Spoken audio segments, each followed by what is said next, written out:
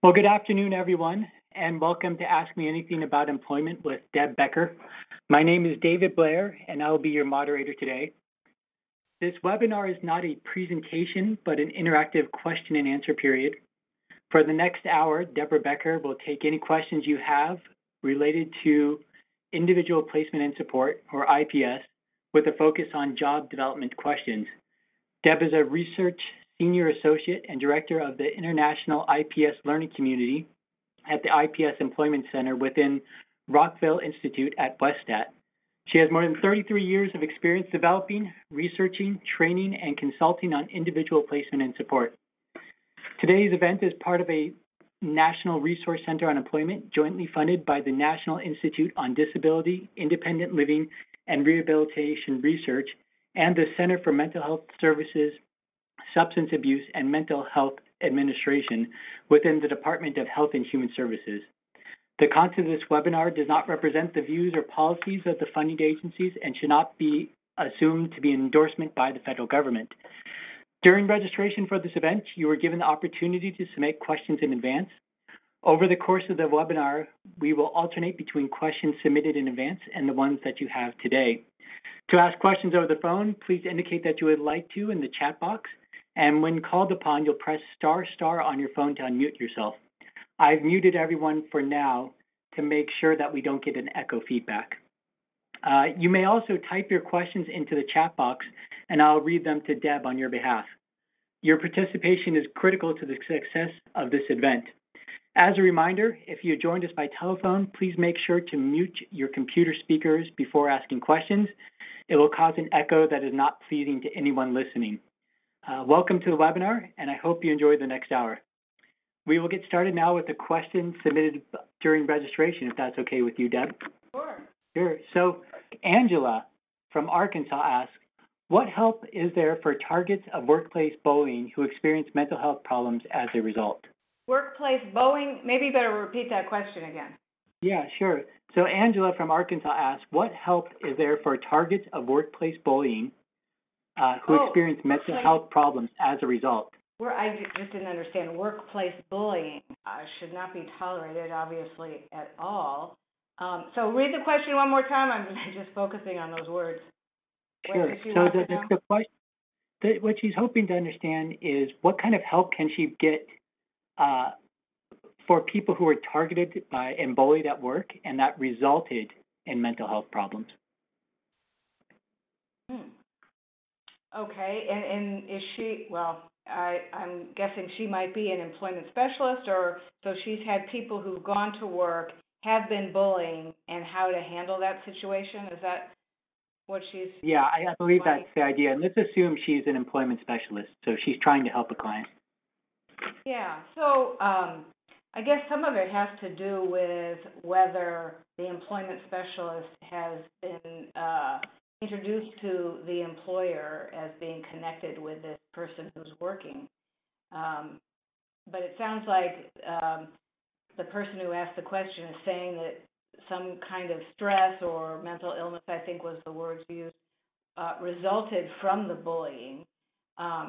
So I think that if I was the employment specialist, I'm guessing that they are not connected to the employer because this may be new, that it would be a matter of trying to coach the employee on connecting with his or her supervisor as a first step to explaining what happened, the bullying, and also the effect that it happened on the person.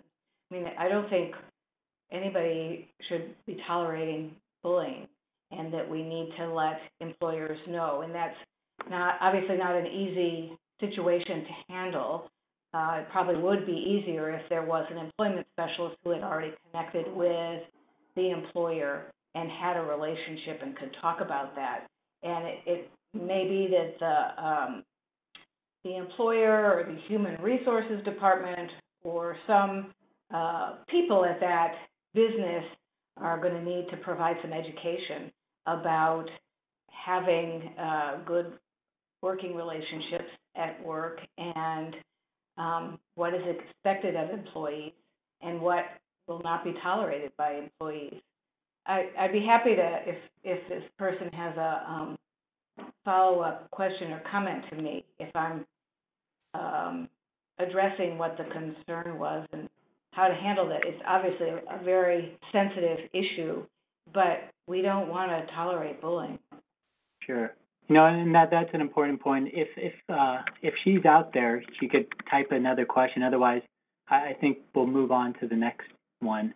And again, I'm going to go with another one of the questions that's already asked. But if you are in the room right now and have a question, please let me know in the chat box below that you'd like to ask it, and we'll make sure to get to you. So the next question comes from Judy in North Carolina, and she asked specifically, what are the current statistics regarding our success for IPS consumers becoming self-supporting? Well, that's a very good question. I do not have a statistic on that. I think that people served in IPS programs and evidence-based supported employment programs tend to help people get part-time jobs. We want them to be more full-time, if possible, or as much time that works for that individual. And I think we should all, as a field and together, be working towards helping people work as much as they can. And for those who are able to work full-time and self-supporting, that's a great goal. I also know in our country that minimum wage is, how can you work on that even if you're full-time? There's a book called Nickel and Dimed you might be familiar with, and it was a woman who actually went out and tried to support herself and needed to have multiple jobs to do it and had to live in unsafe places. And so it's hard. It's hard, but that certainly is, we want everyone to be able to live as independently as possible and self-supporting as possible. Following up on that, in your own experience that you've had, do you have a general idea, just anecdotally, the conversion to self-supporting? So self-supporting, that's a broad term. Does that mean working full-time and self-supporting from your income from your work, rather than having other sources of income as well? I think that it is not a large group in these supported employment programs, but we're forever trying to see how to make that better, but we don't have that right now. One thing that we are trying to do, we are starting a large project with Social Security and helping. The eligibility requirement for this study is for people who've had an initial denial for Social Security benefits because of an alleged mental health condition. So we're trying to, we think that it would be helpful to intervene earlier. Thank you, Ian. Thank you. Anyway, I think everyone is wanting to figure out how to help people be self-supporting and possibly intervening early and providing supports earlier to help people get to work will, we hope, be helpful. We have a question from someone in the room, Matthew.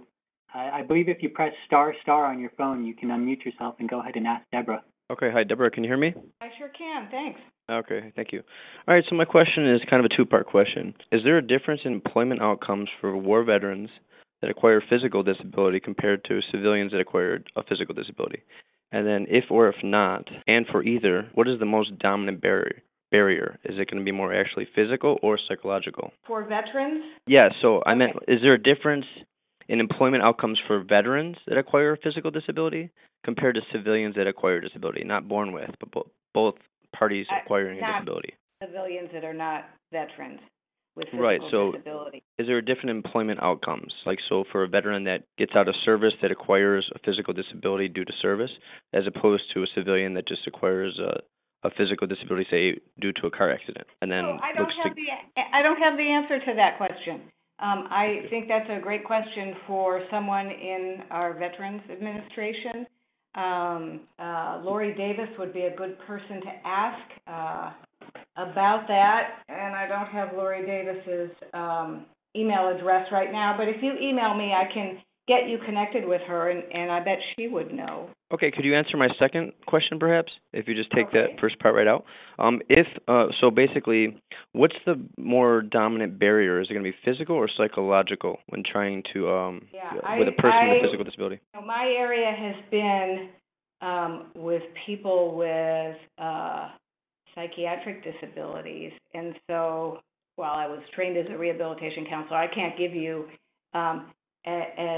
a good answer on that one. But there's probably somebody out there who's has some kind of data on that. Okay. Thank you for your Thank you. question. No problem. Thank you. So James in the chat box asked, what motivates employers to take on the additional issues that comes with hiring individuals with mental health conditions? Well, I think a lot of employers, what their focus is on getting the job done, hiring employees who will work hard, be at work, and get the job done because they have the skills and the interest in doing it, which is higher, actually, for people who have mental illness than people who don't.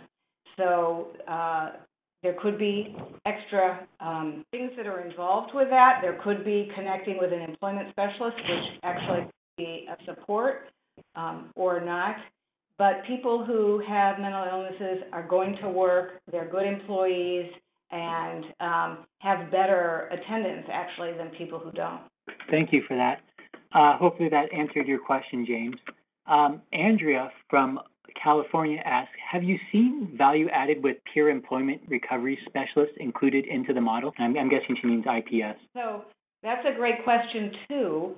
There are no data on that, right? No research data. It has not been studied, but I would say anecdotally that teams that include peer specialists have great success, and in part the peer has a special role in being able to engage people around work and be able to share a little bit about what their situation had been and offer the hope and the support that other people can work as well. So I think that it's there is a place for that.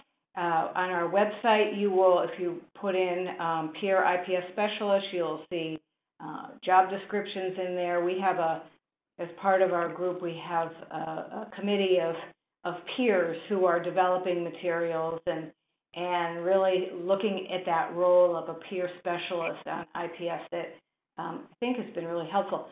I think, the research hasn't been done yet, and that would be good. But in the meantime, I think it's helpful. It's not, the peer specialist does not replace what the employment specialist does or any part of that, but augments the support for the individuals. And you mentioned a website in your response. What's the name of that website so people can search for it? www.ipsworks.org. So ipsworks.org. Perfect. Samantha asked, how do we help increase job development effectiveness when local hiring managers are unable to retrieve online applications as they're filtered, released by corporate offices? That's a very common question, and what we have found is developing the connections with the hiring authority is key. And if, corporate office isn't letting you in there and you're not getting information about how to get around that, I would then go to the local business and try to connect with department managers who will often have a say in who is hired, and try to make the connection there as best you can. One thing that I experienced recently myself was I heard about how, in terms of billing for these services, that unless someone is physically there, the client is there with them, they can't bill with it. Do you have suggestions for those people? Well, that is a state issue usually on what can be billed for what in that state. And so there are some states that have figured out with Medicaid how to bill when the job seeker is not with the employment specialist connecting with employers to find out about jobs. So okay. It's not the same everywhere, unfortunately, and that's the big problem that we have in this country is how do you pay for these services in in a simple, coordinated way.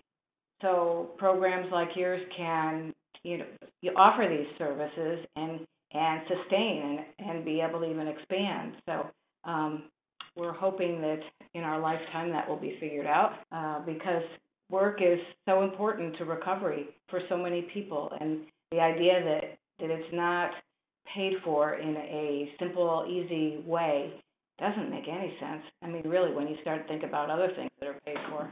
Justin asked, how would you go about developing an opportunity for someone with a criminal history? That's a great question. And I think there's a bit of mythology out there that employers will not hire people who have had difficulties with the criminal justice system. So because of that belief, a number of years ago, there were people from our group who connected with other IPS specialists and supervisors around the country to go out and interview employers and just find out what their policies are about hiring people with criminal justice backgrounds. And we have information on our website about that. And actually, employers do hire people with criminal justice backgrounds of all kinds. What's important, we found during doing this project and also with watching lots of people job develop in the field, is making a good job match for one, but having the job seeker prepared for how they are going to describe who they are and what they want, and be upfront about it. And it's also best, and employers told us that getting the job seeker face-to-face with them that's what you want to try to do. And so once they meet someone and see that they're a real person, they have a real interest in working, may acknowledge that they've made some mistakes, but here are reasons, things that they have done to better themselves and improve their life situation, and may even come with a couple references for people who currently know them and can advocate for them, that employers will hire people with criminal justice background. Doesn't mean all employers will do that, but a lot more do than most people think. Right, and I wanted to share, I heard about recently there's a job board called 70millionjobs.com that's developed specifically for people with criminal backgrounds. So you can go on there to look about employers who are, understanding of that sort of situation. Kristen asked, what strategies do you have for helping adults with schizophrenia overcoming barriers, specifically negative symptoms, and engaging in work activity? So what I think is that we need to get to know people, who they are, what are their strengths, what do they want to do, what are their skills, and focus on that, and then find what kind of job that would be a good job match. It may be, and also the kinds of supports that will help individuals. So it could be somebody who has difficulty with concentration. They could make a list of steps they need to complete to do their job. So I still focus on who the person is, what their strengths are, and trying to figure out where that job would be, what the job would be. And it may be for some people who have negative symptoms, some may not be the best job interviewees in the world, right? May have a hard time appearing really enthusiastic about wanting the job and selling themselves. And so in some cases like that, people decide that they would like to have a support person, such as an employment specialist, IPS specialist, with them to talk to the employer about what they can do. People with schizophrenia with, negative symptoms work. Evan asked, and this is from the chat box too, in your experience, when is education needed for an employer about the needs of employees with mental health conditions, for example, reasonable accommodation, and who provides that education? Okay, that's a great question. I always think it would only be need-to-know information that would help the employee, so if they do need an accommodation. So let's say somebody has hears voices, right? And headphones might be a good accommodation, so they would not be distracted or upset by negative voices that they're hearing. That's a very simple, easy accommodation that could be made. Someone who has fearful thoughts and they do best working in a workstation by themselves, that's a pretty easy accommodation to be made. Who tells the employer this? I think all these kinds of decisions are really up to the job seeker, and it's a discussion that they have with the IPS specialist about the advantages of letting an employer know of some of the challenges they have and simple accommodations that would otherwise help them to be a good employee, and whether the individual wants to try to talk directly to the employer about that or have the IPS specialist do it. But, I think they should do it together if possible. But that decision really is made by the job seeker, and the IPS specialist's role is to help them understand, well, what are the disadvantages and advantages of doing it different ways. Sure. Moving on to the next question, Amy from Alberta, Canada asks, what is your best way to approach an employer when you have a candidate with mental health issues or an addiction issue? So how do you begin the conversation about, the issues that the individual has? So I guess, people have a lot of beliefs about, both addiction and mental illness, but the addiction part I would not bring up first. And I always bring up first what the skills and talents are of the person, but if something is going to be obvious over time that may be related to a mental illness, it may be related to talking to voices, that kind of thing that would be apparent, that would be something that you could explain to the employer that an individual does have this situation that hears things, and then we'll talk back to that. It sounds muttering, but this is not going to, be a problem probably, and this is how the person handles it the best, and then describe that. For addiction, I don't know how much you want to get into that as a problem, and we want people to go to work. We're not, people aren't going to get excuses if they have trouble with alcohol and drugs and don't go to work. It's a problem. And so people need to understand that and try to figure out how they're going to be able to be a worker and what they're going to do about their use. Ferdinand asked, how do we best support people interested in a career job versus an entry-level transitional job using the IPS model?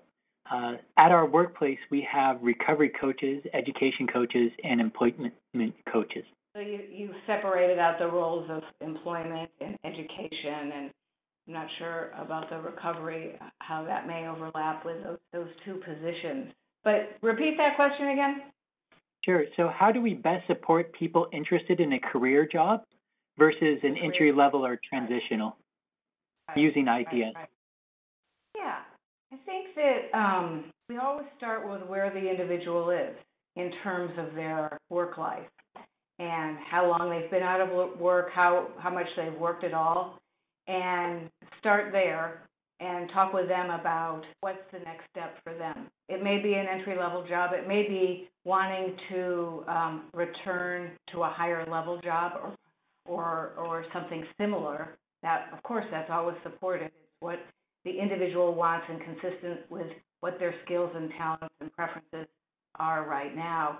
I think as a field, we've not focused on careers the way we should, the way everybody should develop careers, and the way everybody goes through more than one or two jobs as they are figuring out what they're best at as a worker and what they want to advance to as a worker. So I think we need to think about education more, especially with younger people.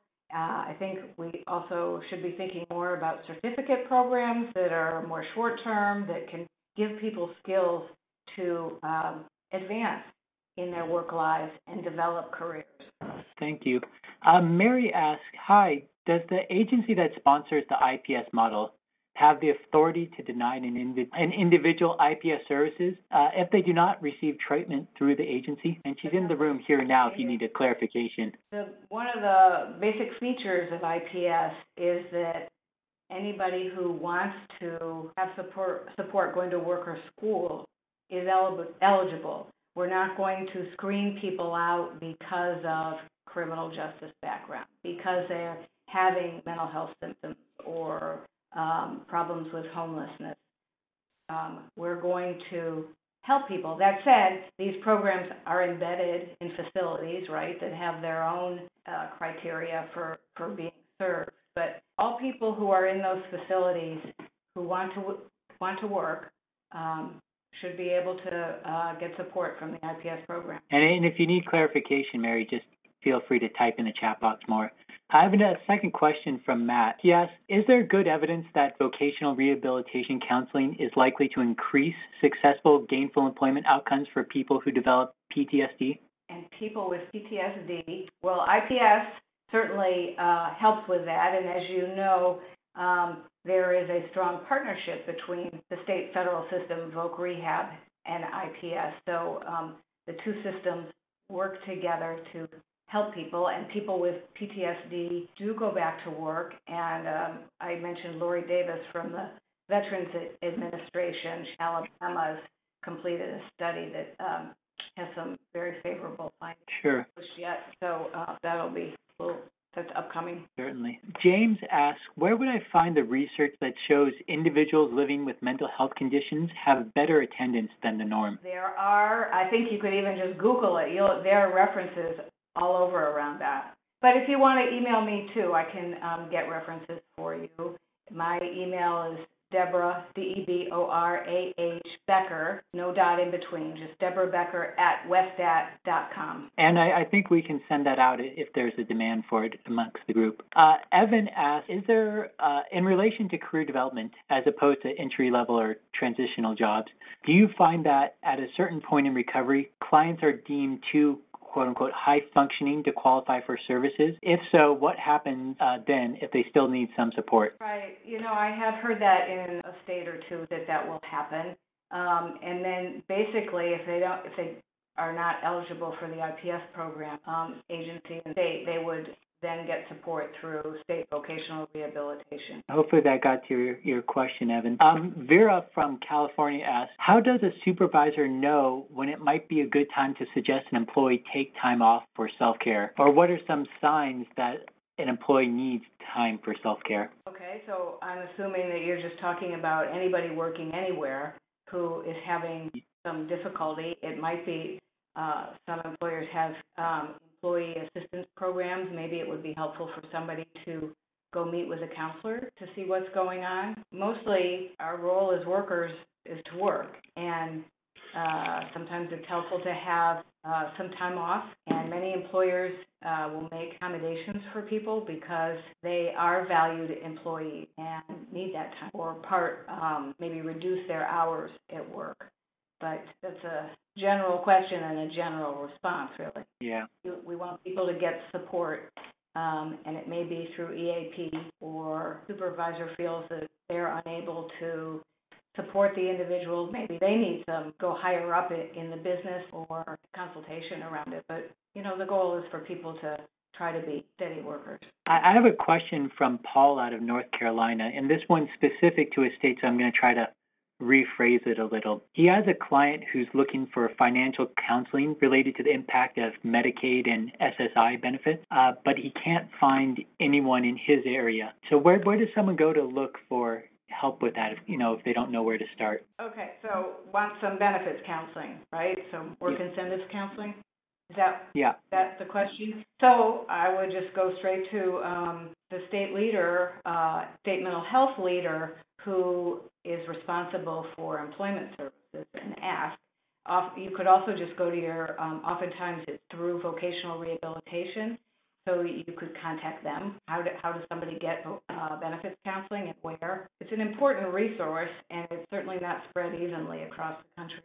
Kim just asked in the chat box. They say, I'm from West Virginia. How do I find out if there are any agencies in the state that use the IPS model? And if there are none, how can this be started? So, actually, Gary Bond here, one of our researchers, did a survey of all the states about whether they implemented IPS or other employment services. So I might be able to ask him around West Virginia. But how do you get it started? I think you need to go to your state leaders and talk to them about that work is an important path to recovery. You want to support that, and you want them to support that.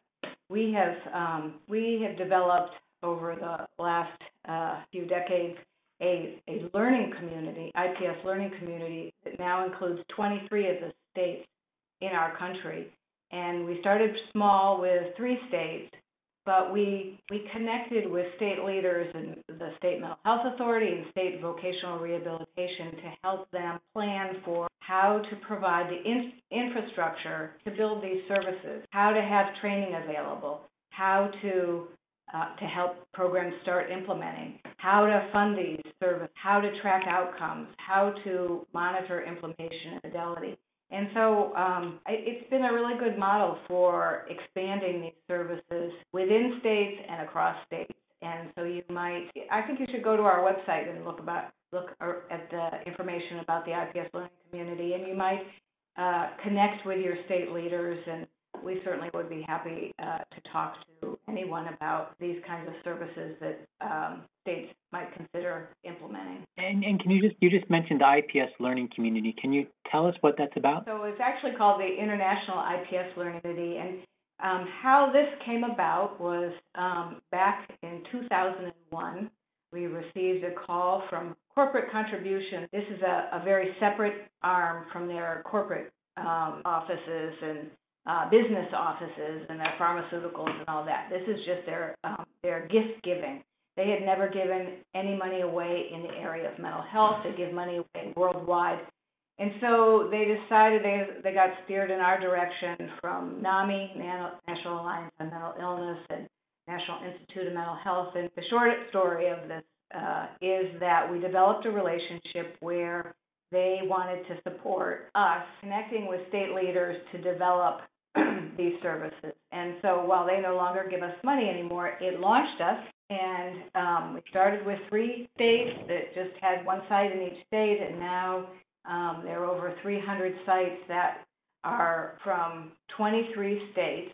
And they all, once they've had a baseline interview, baseline fidelity review, they start reporting simple quarterly outcomes. And so they're all tied together through that, the reporting. They also can participate in training at reduced rates. We connect with the state leaders at a in-person annual meeting. We also have state-level conference calls throughout the year.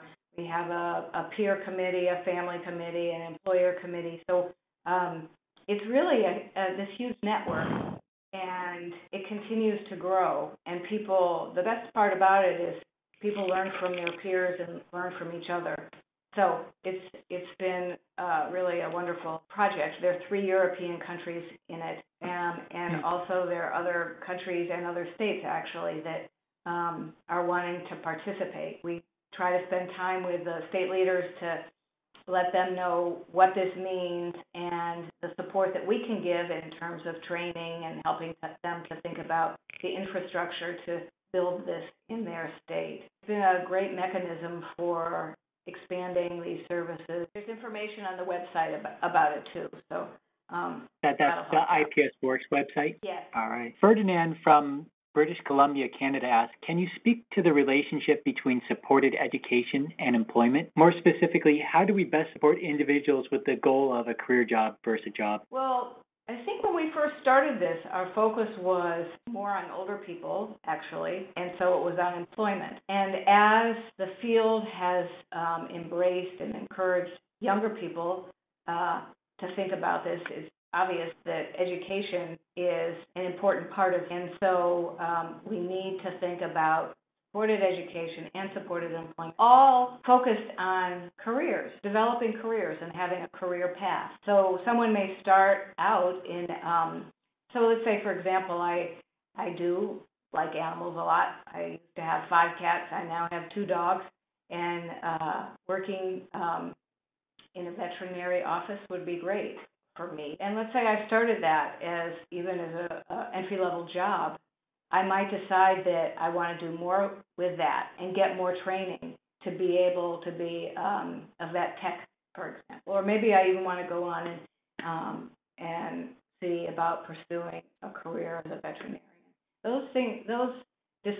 Everybody should be able to think big like that and think about what's it going to take to do that, and how do I need to access additional education, additional training in order to have a career path. Most of us did start with entry-level jobs. Some launched right into maybe high-level jobs, but a lot of us started with entry-level jobs. Santana asks, what recommendations do you have to encourage IPS providers to serve clients that are actively participating in treatment with another mental health provider? So that's tricky because this is really a team approach, and so you want your IPS specialist to be connecting with a team of providers that are helping the individual. So, you're talking about sort of how services are organized, and integrated services are always best services and have the best outcome. So as much as you can get IPS services within an agency, within a team or teams, that would be good. If you, let's say, are from a psych rehab agency that doesn't have mental health treatment, they still can coordinate services with a mental health agency that provides the mental health treatment. But as you can imagine, there's more involved to doing that. We want all providers to be face-to-face, to be connecting, sharing information, to provide coordinated care. And so, you can imagine it would be harder if people are from 2 different agencies. Yeah. Moving on to the next question. Gina asks, can you discuss the differences and similarities in the IPS model and the vocational rehabilitation model? It's a 3-parter. Do you have any specific suggestions on how they can better work together to assist clients? Do you think that the voc rehab programs should be more like the IPS model? Okay, so voc rehab, are we referring to the state-federal system where there are VR offices in all our communities? Is that what we mean by voc rehab, that system where the counselors typically have very high caseloads, 150 to 200 people sometimes? They provide time-limited services. If that's what you mean... I said that is what she means. Okay, great. So in 23 states, that's how it's working now. When we were approached by the corporate giving, they said, you know how to do this, figure it out, and we'll help to support it. And so what we felt was that we wanted to develop something that would be sustainable, and so that is systems coordination. So, and that starts at the top. As you know, or maybe you don't know, but the VR counselors have a lot of independence and in how they provide services. And so it varies a lot in terms of how I think services are provided to different people. But we felt that by trying to get the 2 systems together, the mental health system knows how to work with people with serious mental illness, right? And that's in many largest VR population, and it's also the population that they have most difficulty helping to get jobs, right? But their services are more time limited, but the mental health side can provide the more long-term ongoing support as needed and wanted, right? So, it varies from state to state. Some states have figured this out and do a fabulous job. I can remember I got a call from one state mental health leader saying, how do we get involved in this learning community? And so we had this discussion, and I said, okay, and who's your state, VR partner? And she had no idea. She didn't even know what I was talking about. And right now, they have very coordinated services, integrated services, and it's in all their communities, and they figured it out. I mean, takes a lot of time and hard work. It doesn't work perfectly every time, but it can work well. It doesn't always work well, I understand that, but I guess our mission is to try to make it work better because we need different funding sources, right? And we need different services that can help provide the support over time. So just having this service paid by, mental health, it's not going to stay. It's going to be hard to keep it going a long time. So we need the financial support of the VR system, figuring out about Medicaid, how to do this. So we need partners.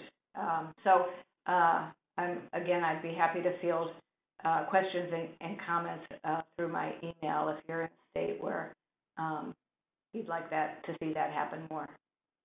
Sure. And Gina actually has a quick follow-up here. She writes, we are in North Carolina. If someone needs a Assertive Community Treatment Services Act, they're getting it through their vocational services on the ACT team. State vocational rehabilitation cannot provide any financial assistance or any services, for that matter, to the ACT clients. They make the client leave the ACT team to get access to the vocational rehabilitation funding. And she asks, have you seen this before?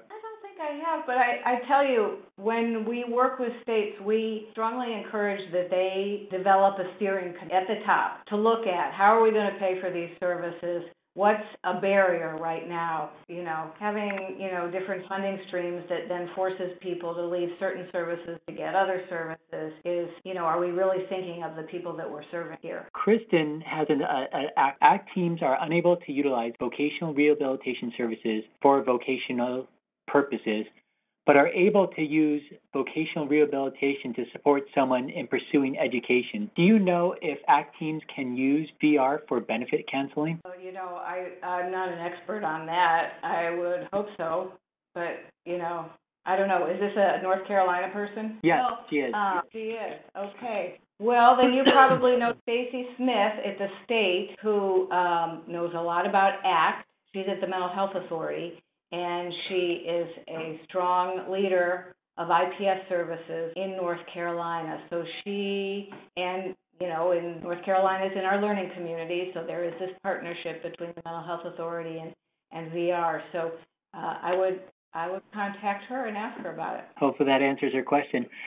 Shay writes, how do I tell my employer about my disability, as I feel it will take away my stress in performance? So hopefully how to tell about their experience so they can reduce their own stress. Sounds like you've thought about the pros and cons of letting your employer know that you have some challenges. I think you want to really think about, what you would tell your employer. What do they need to know? What do you want them to know and why? I think, really map that out for yourself before you tell your employer. We have there's a worksheet on our website about thinking about disclosure, and so you might go to the website and look for that. We have a library now where you can just search for what you want, put in self-disclosure, and see if that worksheet doesn't help you. Try to think it through, why you want to say something to your employer, what you want to say, and what you want to get out of it. I think the BU website, too, we have an entire section, which is a question and answer area, to help people think through the process of disclosing and even choosing, getting, or going back to work. And maybe if Joan has a second, she can put that up there for people. The next question is from Samantha, and she asks, is there data being collected on providing IPS services for consumers who have substance abuse disorder without a SPMI? There are. That is becoming a great topic of interest now, even at the federal level. But IPS services are being provided, and there are studies, few, but there are studies of people who have a substance use disorder. Well, we're coming to the end shortly, so we only have time for one or two more questions. So if there's something burning in anyone's mind, now is the time to ask it. So Evan writes, do you know of any services or models out there that can provide counseling to people who are working and not involved with IPS or VR, but who want support in disclosing a mental health condition to their employer? So I guess I would, again, think about the employee assistance program that you might have with your employer to talk to a counselor. about that. If you don't have access to IPS, you're not a VR person, or, it sounds like you'd like to talk to somebody to discuss the benefits of that and the advantages and what might be disadvantages, so you can decide. Sure. And Samantha, also, if you email the center here, it's scirehab@bu.edu, we should be able to put you in touch with someone who can at least talk to you about something and hopefully point you to someone you can talk to. So I think that is it for time. I would like to thank you, Deb, for coming here to answer everyone's questions today and everyone else for attending. The next Ask Me Anything About Employment session, it was with Bob Drake on October 18th. The announcement will go out by email in the coming weeks. In the next few days, all of the attendees will be receiving a survey about your experience, and we would love for you to give us feedback about this event. Thank you again, and we look forward to having you join us. And thank you very much, Deb. I appreciate your time. Oh, yeah, thanks for the great questions. Thanks for all you all do. Yes, and thank you everyone for coming out. This has been fantastic. All right, have a great day, guys.